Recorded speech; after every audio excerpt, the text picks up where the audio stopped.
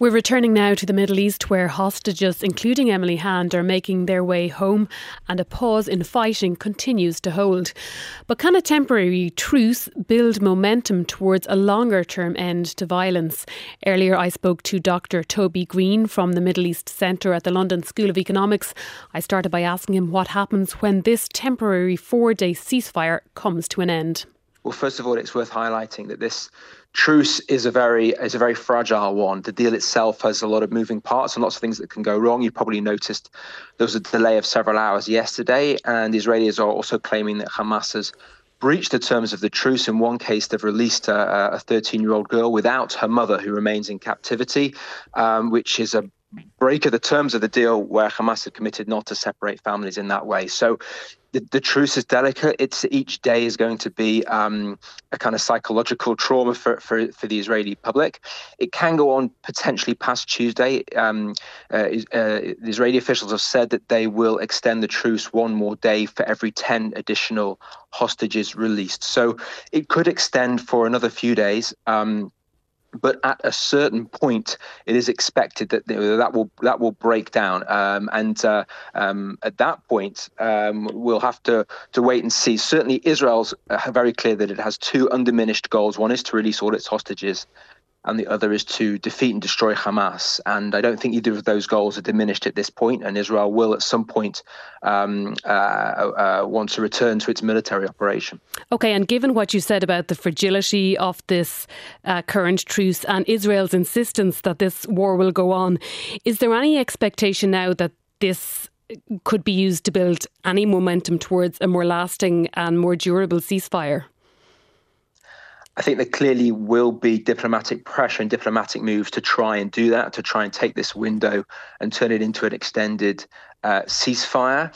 That's certainly something that Hamas would like to happen. It would like to bring an end to the war at this point, to secure a long-term ceasefire while still holding Israeli hostages and use those as leverage against Israel. You can understand from Israel's point of view that would be a major problem. So there may be diplomatic pressure in that direction, but I don't think I would be surprised if that's what happens. The major external actor from Israel's perspective is the United States. The United States, certainly President Biden, seems to share Israel's assessment that destroying Hamas is an appropriate and legitimate goal.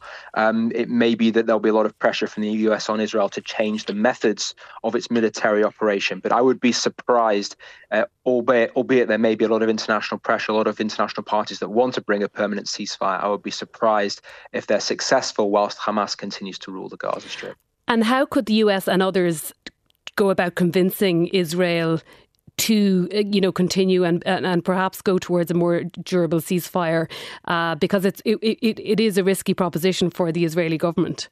Yeah, and I think from Israel's perspective, it's important to emphasize that this is not just a war between Israel and Hamas. Israel perceives itself as what is, in fact, fighting a multi-front war against an axis that is backed by Iran.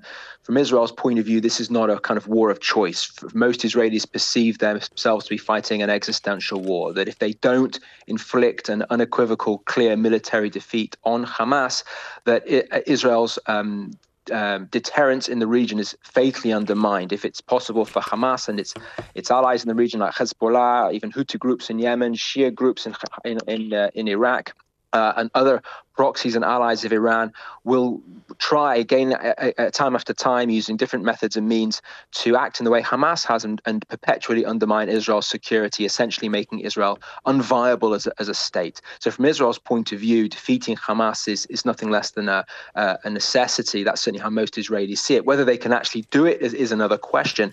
But I think it's important to emphasize how Israel understands the conflict that it's currently engaged in. And that was Dr. Toby Greene from the Middle East Centre at the London School of Economics.